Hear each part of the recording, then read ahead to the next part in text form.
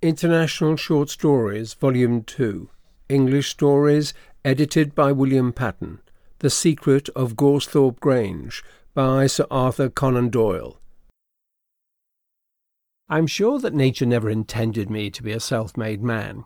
There are times when I can hardly bring myself to realise that 20 years of my life were spent behind the counter of a grocer's shop in the East End of London, and that it was through such an avenue that I reached a wealthy independence and the possession of Goresthorpe Grange. My habits are conservative, and my tastes refined and aristocratic. I have a soul which spurns the vulgar herd. Our family, the Deods, date back to a prehistoric era, as is to be inferred from the fact that their advent into British history is not commented on by any trustworthy historian. Some instinct tells me that the blood of a crusader runs in my veins.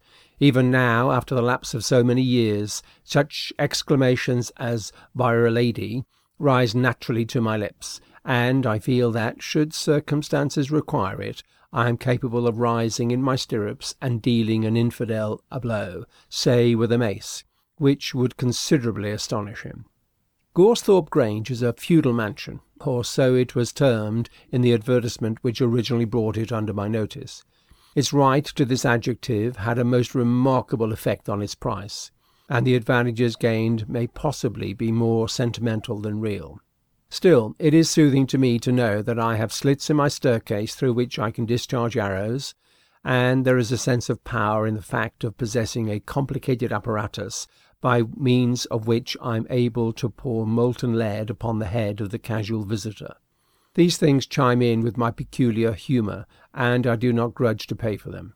I am proud of my battlements and of the circular uncovered sewer which girds me round. I am proud of my portcullis and dungeon and keep. There is but one thing wanting to round off the medievalism of my abode, and to render it symmetrically and completely antique. Goresthorpe Grange is not provided with a ghost. Any man with old-fashioned tastes and ideas as to how such establishments should be conducted would have been disappointed at the omission. In my case it was particularly unfortunate. From my childhood I had been an earnest student of the supernatural, and a firm believer in it. I have revelled in ghostly literature until there is hardly a tale bearing upon the subject which I have not pursued. I learned the German language for the sole purpose of mastering a book upon demonology. When an infant I have secreted myself in dark rooms in the hope of seeing some of these bogies with which my nurse used to threaten me, and the same feeling is as strong in me now as then. It was a proud moment when I felt that a ghost was one of the luxuries which my money might command. It is true that there was no mention of an apparition in the advertisement. On reviewing the mildewed walls, however, and the shadowy corridors, I had taken it for granted that there was such a thing on the premises. As the presence of a kennel presupposes that of a dog, so I imagined that it was impossible that such desirable quarters should be untenanted by one or more restless shades. Good heavens, what can the noble family from whom I purchased it have been doing these hundreds of years? Was there no member of it spirited enough to make away with his sweetheart, or to take some other steps calculated to establish a hereditary spectre? Even now I can hardly write with patience upon the subject. For a long time I hoped against hope. Never did rat squeak behind the wainscot, or rain drip upon the attic floor, without a wild thrill shooting through me, as I thought that at last I had come upon traces of some unquiet soul. I felt no touch of fear upon these occasions. If it occurred in the night time, I would send Mrs. Deod, who is a strong-minded woman, to investigate the matter, while I covered up my head with the bedclothes and indulged in an ecstasy of expectation. Alas, the result was always the same. The suspicious sound would be traced to some cause so absurdly natural and commonplace that the most fervid imagination could not clothe it with any of the glamour of romance. I might have reconciled myself to this state of things had it not been for Jorrocks of Havistock Farm. Jorrocks is a coarse, burly, matter-of-fact fellow, whom I only happen to know through the accidental circumstance of his fields adjoining my domain. Yet this man though utterly devoid of all appreciation of archaeological unities, is in possession of a well-authenticated and undeniable spectre. Its existence only dates back, I believe, to the reign of the second George, when a young lady cut her throat upon hearing of the death of her lover at the Battle of Dettingen. Still, even that gives the house an air of respectability, especially when coupled with blood-stains upon the floor. Jorrocks is densely unconscious of his good fortune, and his language, when he reverts to the apparition, is painful to listen to. He little dreams how I covet every one of those moans and nocturnal wails which he describes with unnecessary objurgation. Things are indeed coming to a pretty pass when democratic spectres are allowed to desert the landed proprietors and annul every social distinction by taking refuge in the houses of the great unrecognised. I have a large amount of perseverance. Nothing else could have raised me into my rightful sphere, considering the uncongenial atmosphere in which I spent the earlier part of my life. I felt now that a ghost must be secured, but how to set about securing one was more than either Mrs. D'Odd or myself was able to determine. My reading taught me that such phenomena are usually the outcome of crime. What crime was to be done then? And who was to do it? A wild idea entered my mind that Watkins, the house steward, might be prevailed upon, for a consideration, to immolate himself or someone else in the interests of the establishment.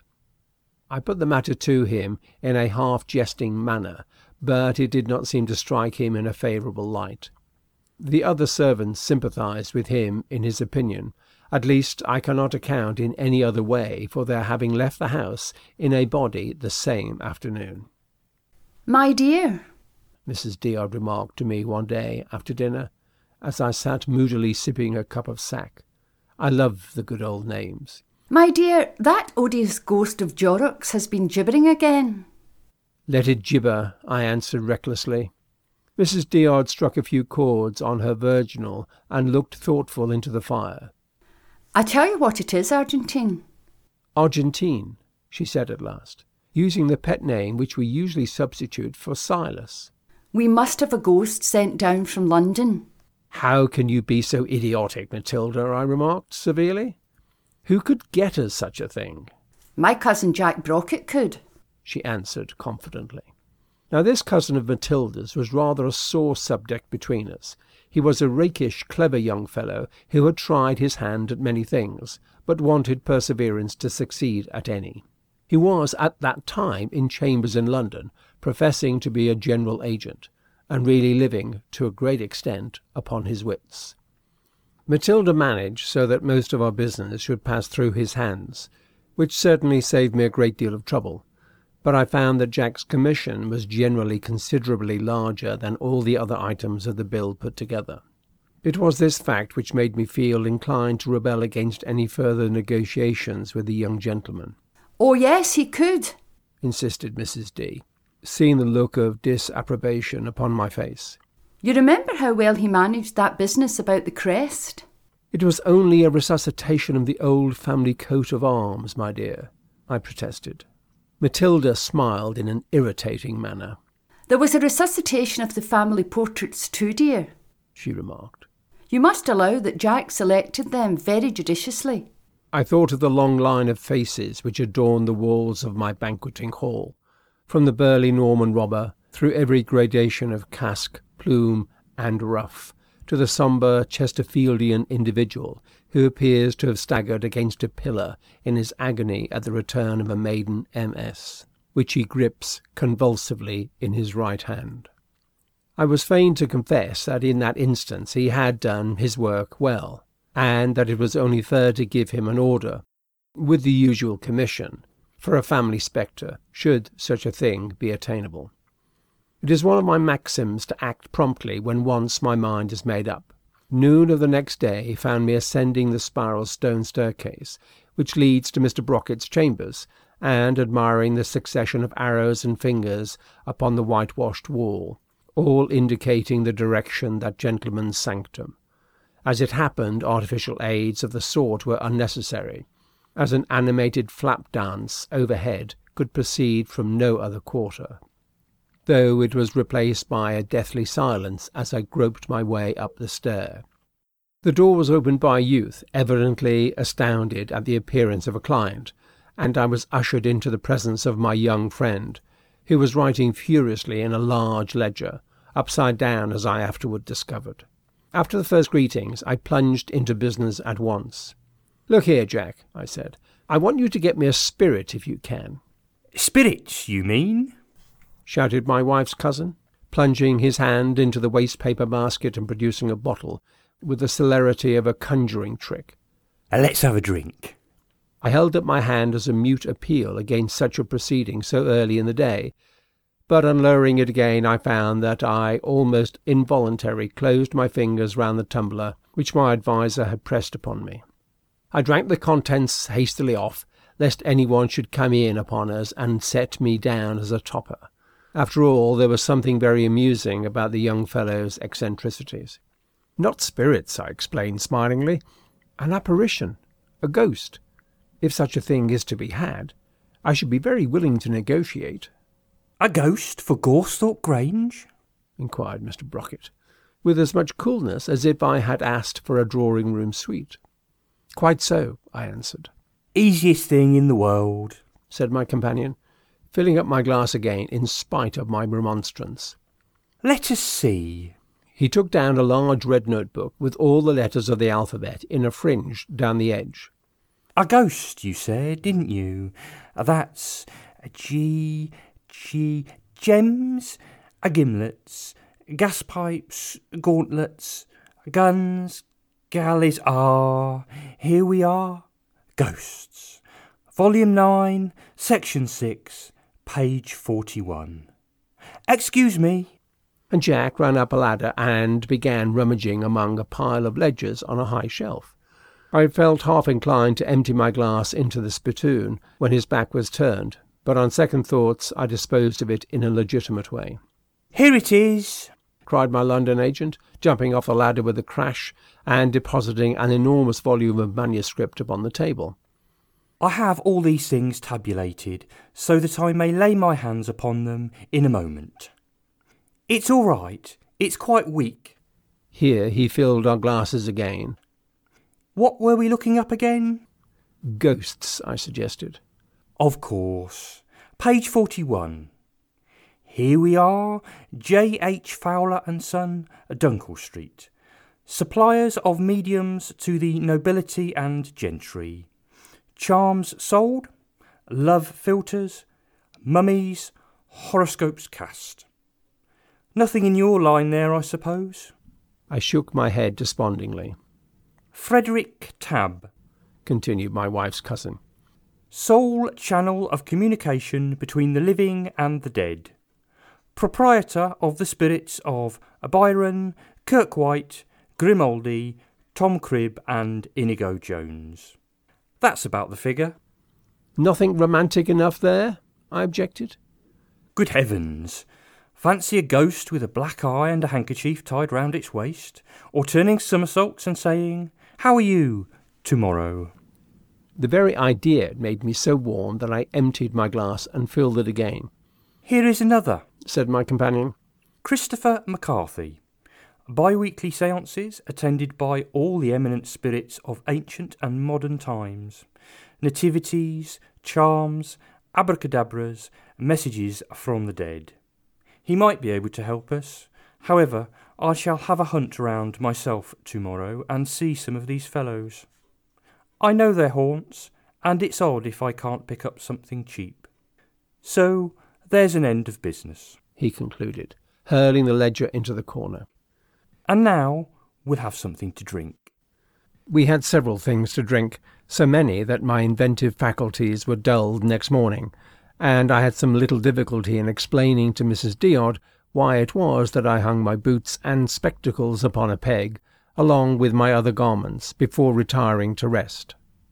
The new hopes excited by the confident manner in which my agent had undertaken the commission caused me to rise superior to alcoholic reaction, and I paced about the rambling corridors and old-fashioned rooms, picturing to myself the appearance of my expected acquisition.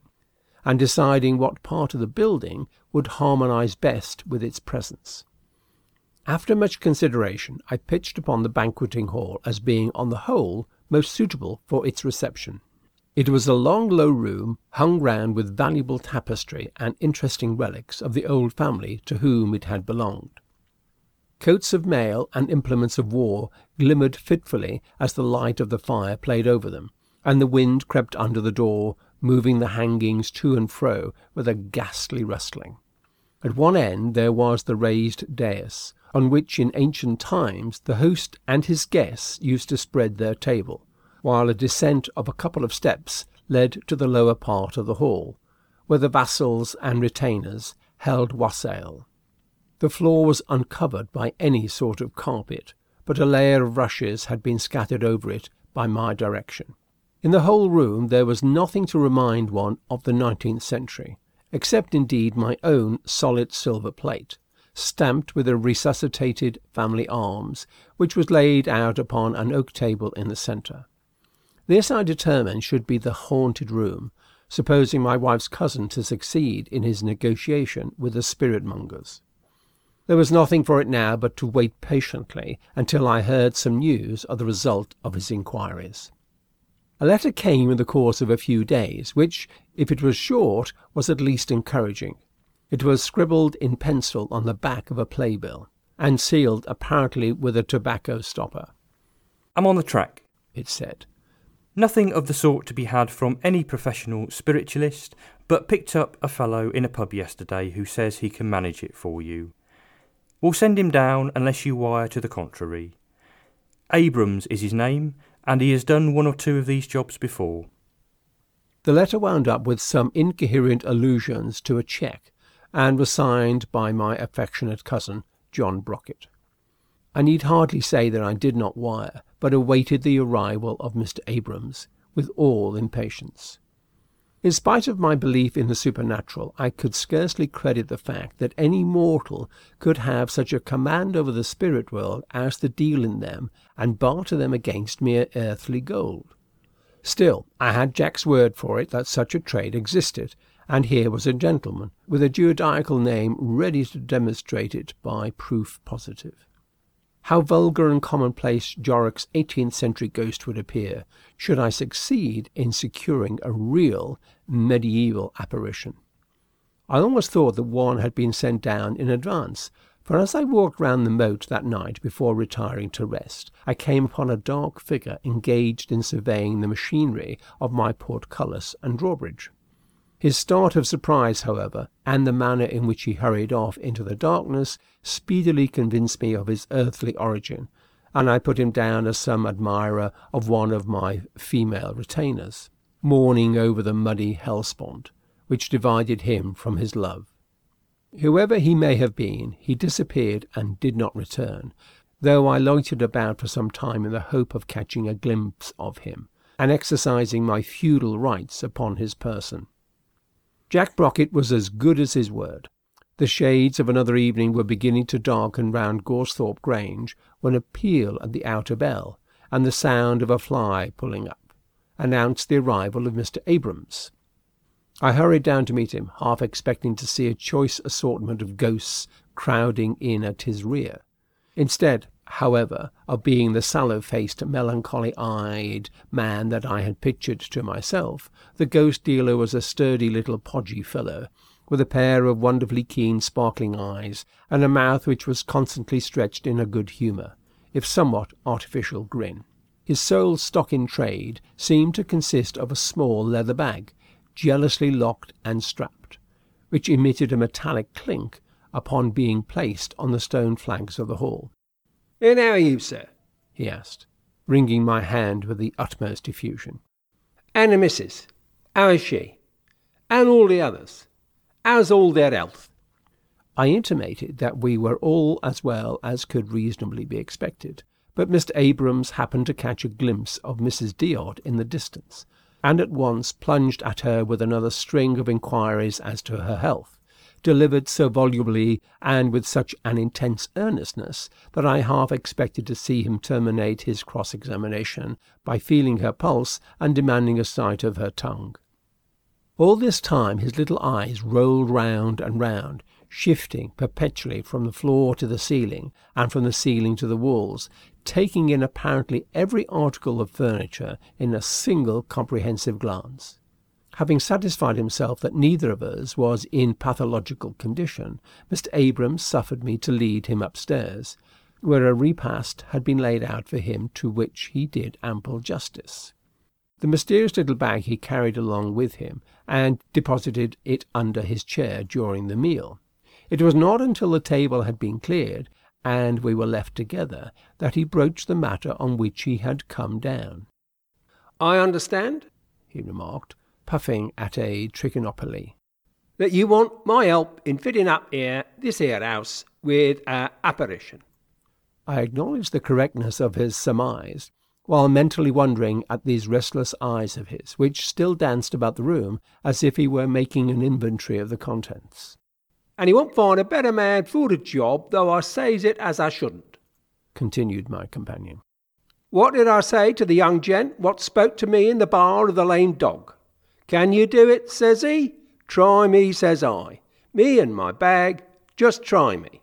I couldn't say further than that." My respect for Jack Brocket's business capacities began to go up very considerably. He certainly seemed to have managed the matter wonderfully well. "You don't mean to say that you carry ghosts about in bags?" I remarked with diffidence. Mr. Abrams smiled a smile of superior knowledge. "You wait," he said. "Give me the right place and the right hour, with a little essence of Leucoptolycus." Here he produced a small bottle from his waistcoat pocket.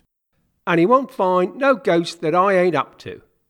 You'll see him for yourself, and pick your own. I can't say further than that."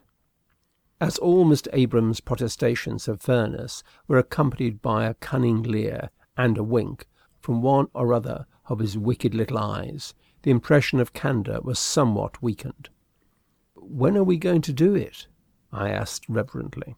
10 minutes to 1 in the morning," said Mr. Abrams with decision. "Some says midnight, but I says 10 to 1, when there ain't such a crowd, and you can pick your own ghost.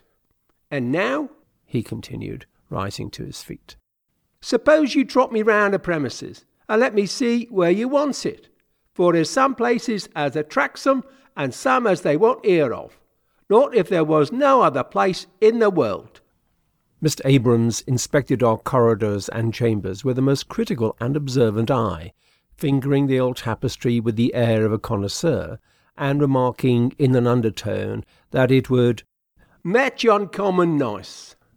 It was not until he reached the banqueting hall, however, which I had myself picked out, that his admiration reached the pitch of enthusiasm. "Here's the place," he shouted, dancing bag in hand round the table on which my plate was lying, and looking not unlike some quaint little goblin himself. "Here's the place. We won't get nothing to beat this. A fine room, noble, solid, none of your electroplate trash. That's the way as things ought to be done, sir. Plenty of room for 'em to glide around here. Send up some brandy and a box of weeds. I'll sit here by the fire and do the preliminaries, which is more trouble than you think, for them ghosts carries on awful at times before they finds out who they've got to deal with. If you was in the room, they'd tear you to pieces as like as not. You leave me alone to tackle 'em, and at 12:30 come in, and I'll lay they'll be quiet enough by then." Mr. Abrams' request struck me as a reasonable one, so I left him with his feet upon the mantelpiece and his chair in front of the fire, fortifying himself with stimulants against his refractory visitors. From the room beneath, in which I sat with Mrs. D'Odd, I could hear that after sitting for some time he rose up and paced about the hall with quick, impatient steps. We then heard him try the lock of the door, and afterward drag some heavy article of furniture in the direction of the window, on which apparently he mounted, for I heard the creaking of the rusty hinges as the diamond-paned casement folded backward, and I knew it to be situated several feet above the little man's reach. Mrs. D'Odd says that she could distinguish his voice speaking in low and rapid whispers after this, but that may have been her imagination. I confess that I began to feel more impressed than I had deemed it possible to be. There was something awesome in the thought of the solitary mortal standing by the open window and summoning in from the gloom outside the spirits of the nether world. It was with a trepidation which I could hardly disguise from Matilda that I observed that the clock was pointing to 12:30, and that the time had come for me to share the vigil of my visitor. He was sitting in his old position when I entered, and there were no signs of the mysterious movements which I had overheard, though his chubby face was flushed as with recent exertion. "Are you succeeding all right?" I asked as I came in, putting on as careless an air as possible, but glancing involuntarily round to see if we were alone. "Only your help is needed to complete the matter," said Mr. Abrams, in a solemn voice. "You shall sit by me and partake of the essence of Lucoptolicus, which removes the scales from our earthly eyes. Whatever you may chance to see, now speak not and make no movement, lest you break the spell." His manner was subdued, and his usual cockney vulgarity had entirely disappeared. I took the chair which he indicated and awaited the result. My companion cleared the rushes from the floor in our neighbourhood, and going down upon his hands and knees, described a half circle with chalk, which enclosed the fireplace and ourselves. Round the edge of this circle he drew several hieroglyphics, not unlike the signs of the zodiac. He then stood up and uttered a long invocation, delivered so rapidly that it sounded like a single gigantic word in some uncouth guttural language. Having finished this prayer, if prayer it was, he pulled out the small bottle which he had produced before, and poured a couple of teaspoonfuls of clear transparent fluid into a vial, which he handed to me with an intimation that I should drink it. The liquid had a faintly sweet odour, not unlike the aroma of certain sorts of apples. I hesitated a moment before applying it to my lips, but an impatient gesture from my companion overcame my scruples, and I tossed it off. The taste was not unpleasant, and as it gave rise to no immediate effects, I leaned back in my chair and composed myself for what was to come. Mr. Abrams seated himself beside me, and I felt that he was watching my face from time to time, while repeating some more of the invocations in which he had indulged before. A sense of delicious warmth and languor began gradually to steal over me, partly perhaps from the heat of the fire, and partly from some unexplained cause. An uncontrollable impulse to sleep weighed down my eyelids, while at the same time my brain worked actively, and 100 beautiful and pleasing ideas flitted through it. So utterly lethargic did I feel that, though I was aware that my companion put his hand over the region of my heart, as if to feel how it was beating, I did not attempt to prevent him, nor did I even ask him for the reason of his action. Everything in the room appeared to be reeling slowly round in a drowsy dance, of which I was the centre. The great elk's head at the far end wagged solemnly backward and forward, while the massive salvers on the tables performed cotillions with the claret cooler and the epergne. My head fell upon my breast from sheer heaviness, and I should have become unconscious had I not been recalled to myself by the opening of the door at the other end of the hall. This door led on to the raised dais, which, as I have mentioned, the heads of the house used to reserve for their own use, and as it swung slowly back upon its hinges, I sat up in my chair, clutching at the arms and staring with a horrified glare at the dark passage outside. Something was coming down it, something unformed and intangible, but still a something. Dim and shadowy, I saw it flit across the threshold, whilst a blast of ice-cold air swept down the room, which seemed to blow through me, chilling my very heart. I was aware of the mysterious presence, and then I heard it speak in a voice like the sighing of an east wind, among pine trees on the banks of a desolate sea. It said, "I am the invisible nonentity. I have affinities, and am subtle. I am electric, magnetic, and spiritualistic. I am the great ethereal sigh heaver. I kill dogs, Mortal, wilt thou choose me? I was about to speak, but the words seemed to be choked in my throat, and before I could get them out, the shadow flitted across the hall and vanished in the darkness at the other side, while a long-drawn melancholy sigh quivered through the apartment. I turned my eyes toward the door once more, and beheld, to my astonishment, a very small old woman, who hobbled along the corridor and into the hall. She passed backward and forward several times, and then, crouching down at the very edge of the circle upon the floor, she disclosed a face, the horrible malignity of which shall never be banished from my recollection. Every foul passion appeared to have left its mark upon that hideous countenance. "Ha ha!" she screamed, holding out her wizened hands like the talons of an unclean bird. "You see what I am. I am the fiendish old woman. I wear snuff-coloured silks. My curse descends on people. Sir Walter was partial to me. Shall I be thine, mortal?" I endeavoured to shake my head in horror, on which she aimed a blow at me with her crutch and vanished with an eldritch scream. By this time my eyes turned naturally toward the open door, and I was hardly surprised to see a man walk in, of tall and noble stature. His face was deathly pale, but was surmounted by a fringe of dark hair, which fell in ringlets down his back. A short pointed beard covered his chin. He was dressed in loose-fitting clothes, made apparently of yellow satin, and a large white ruff surrounded his neck. He paced across the room with slow and majestic strides. Then, turning, he addressed me in a sweet, exquisitely modulated voice. I am the cavalier. I pierce and am pierced. Here is my rapier. I clink steel. This is a bloodstain over my heart. I can emit hollow groans. I am patronized by many old conservative families.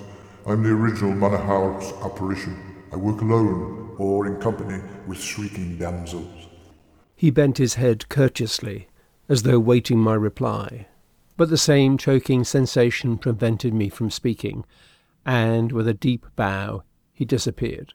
He had hardly gone before a feeling of intense horror stole over me, and I was aware of the presence of a ghastly creature in the room, of dim outlines and uncertain proportions.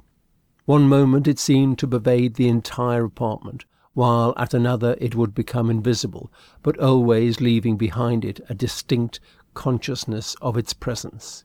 Its voice, when it spoke, was quivering and gusty. It said, "I am the lever of footsteps, and the spiller of gouts of blood. I tramp upon corridors. Charles Dickens has alluded to me. I make strange and disagreeable noises. I snatch letters and place invisible hands on people's wrists. I am cheerful. I burst into peals of hideous laughter. Shall I do one now?" I raised my hand in a deprecating way, but too late to prevent one discordant outbreak which echoed through the room. Before I could lower it, the apparition was gone. I turned my head toward the door in time to see a man come hastily and stealthily into the chamber. He was a sunburned, powerfully built fellow, with earrings in his ears and a Barcelona handkerchief tied loosely round his neck. His head was bent upon his chest, and his whole aspect was that of one afflicted by intolerable remorse. He paced rapidly backward and forward like a caged tiger, and I observed that a drawn knife glittered in one of his hands, while he grasped what appeared to be a piece of parchment in the other. His voice, when he spoke, was deep and sonorous. He said, I am a murderer. I am a ruffian. I crouch when I walk. I step noiselessly. I know something of the Spanish Main. I can do the lost treasure business. I have charts. I'm able-bodied and a good walker, capable of haunting a large park. He looked toward me beseechingly, but before I could make a sign, I was paralyzed by the horrible sight which appeared at the door. It was a very tall man, if indeed it might be called a man, for the gaunt bones were protruding through the corroding flesh, and the features were of a leaden hue. A winding sheet was wrapped round the figure and formed a hood over the head, from under the shadow of which two fiendish eyes, deep set in their grisly sockets, blazed and sparkled like red-hot coals. The lower jaw had fallen upon the breast, disclosing a withered, shrivelled tongue, and two lines of black and jagged fangs. I shuddered and drew back as this fearful apparition advanced to the edge of the circle. "I am the American blood curdler," it said in a voice which seemed to come in a hollow murmur from the earth beneath it. "None other is genuine. I am the embodiment of Edgar Allan Poe. I am circumstantial and horrible. I am a low-caste, spirit-subduing spectre. Observe my blood and my bones. I am grisly and nauseous. No depending on artificial aid. Work with grave clothes, a coffin lid, and a galvanic battery. Turn her white in a night." The creature stretched out its fleshless arms to me as if in entreaty, but I shook my head, and it vanished, leaving a low, sickening, repulsive odour behind it. I sank back in my chair, so overcome by terror and disgust that I would have willingly resigned myself to dispensing with a ghost altogether, could I have been sure that this was the last of the hideous procession. The faint sound of trailing garments warned me that it was not so. I looked up and beheld a white figure emerging from the corridor into the light. As it stepped across the threshold, I saw that it was that of a young and beautiful woman dressed in the fashion of a bygone day. Her hands were clasped in front of her, and her pale, proud face bore traces of passion and of suffering. She crossed the hall with a gentle sound, like the rustling of autumn leaves, and then, turning her lovely and unutterably sad eyes upon me, she said, "I am the plaintive and sentimental, the beautiful and ill-used. I have been forsaken and betrayed. I shriek in the night time and glide down passages. My antecedents are highly respectable and generally aristocratic. My tastes are aesthetic. Old oak furniture like this would do, with a few more coats of mail and plenty of tapestries. Will you not take me?" Her voice died away in a beautiful cadence as she concluded, and she held out her hands as in supplication. I am always sensitive to female influences. Besides, what would Jorrocks' ghost be to this? Could anything be in better taste? Would I not be exposing myself to the chance of injuring my nervous system by interviews with such creatures as my last visitor, unless I decided at once? She gave me a seraphic smile, as if she knew what was passing in my mind. That smile settled the matter. "She will do," I cried. "I choose this one." And as in my enthusiasm I took a step toward her, I passed over the magic circle which had girdled me round. "Argentine, we have been robbed!"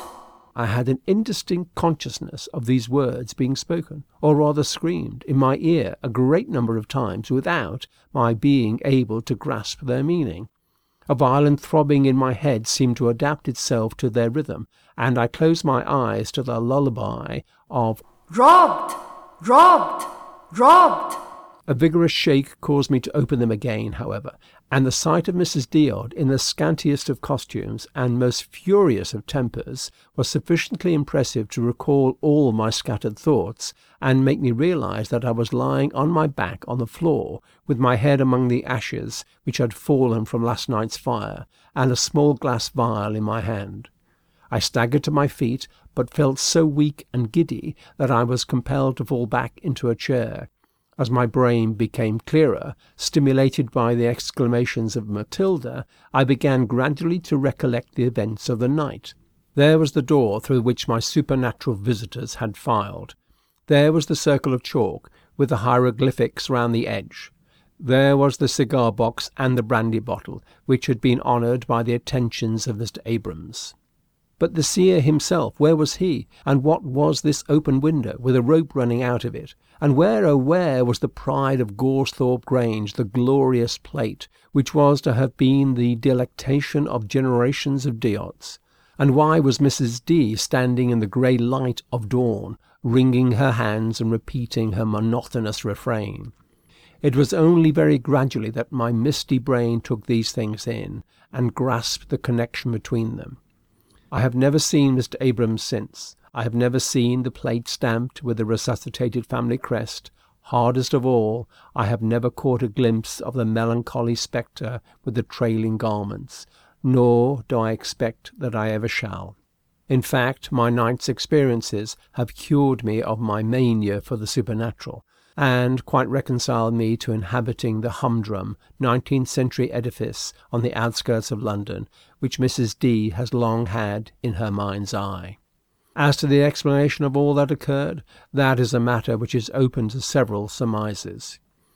That Mr. Abrams, the ghost hunter, was identical with Jemmy Wilson, alias the Nottingham Crackster, is considered more than probable at Scotland Yard, and certainly the description of that remarkable burglar tailed very well with the appearance of my visitor. The small bag which I have described was picked up in a neighbouring field next day, and found to contain a choice assortment of jimmies and centre bits. Footmarks, deeply imprinted in the mud on either side of the moat, showed that an accomplice from below had received the sack of precious metals which had been let down through the open window. No doubt the pair of scoundrels, while looking round for a job, had overheard Jack Brocket's indiscreet inquiries, and had promptly availed themselves of the tempting opening. And now, as to my less substantial visitors, and the curious grotesque vision which I had enjoyed, am I to lay it down to any real power over occult matters possessed by my Nottingham friend?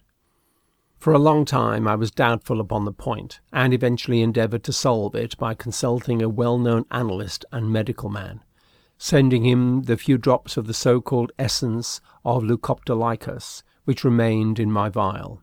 I append the letter which I received from him, only too happy to have the opportunity of winding up my little narrative by the weighty words of a man of learning. Argentine Deod Esquire, The Elms, Brixton. Dear Sir, your very singular case has interested me extremely. The bottle which you sent contained a strong solution of chloral, and the quantity which you describe yourself as having swallowed must have amounted to at least 80 grains of the pure hydrate. This would, of course, have reduced you to a partial state of insensibility, gradually going on to a complete coma.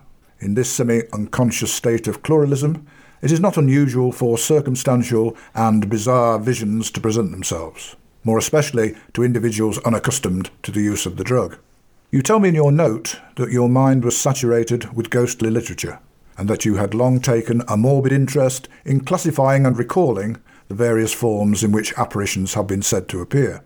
You must also remember that you were expecting to see something of that very nature, and that your nervous system was worked up to an unnatural state of tension. Under the circumstances, I think that, far from the sequel being an astonishing one, it would have been very surprising indeed to anyone versed in narcotics had you not experienced some such effects. I remain, dear sir, sincerely yours, T. Stubb, M.D. End of The Secret of Goresthorpe Grange by Sir Arthur Conan Doyle. The characters were played by Mrs. Deod, Liz Haney. First ghost, Michael Berman. Second ghost, Roe Richardson. Third ghost, Teriophila. Seventh ghost, Anne Hope. T. Stubb, M.D., Teriophila. Jack Brockett, Charles Barlow. Narration by Edward Kirkby. This is a filed audio theatre production. For more information or to volunteer, please visit filedaudiotheatre.uk.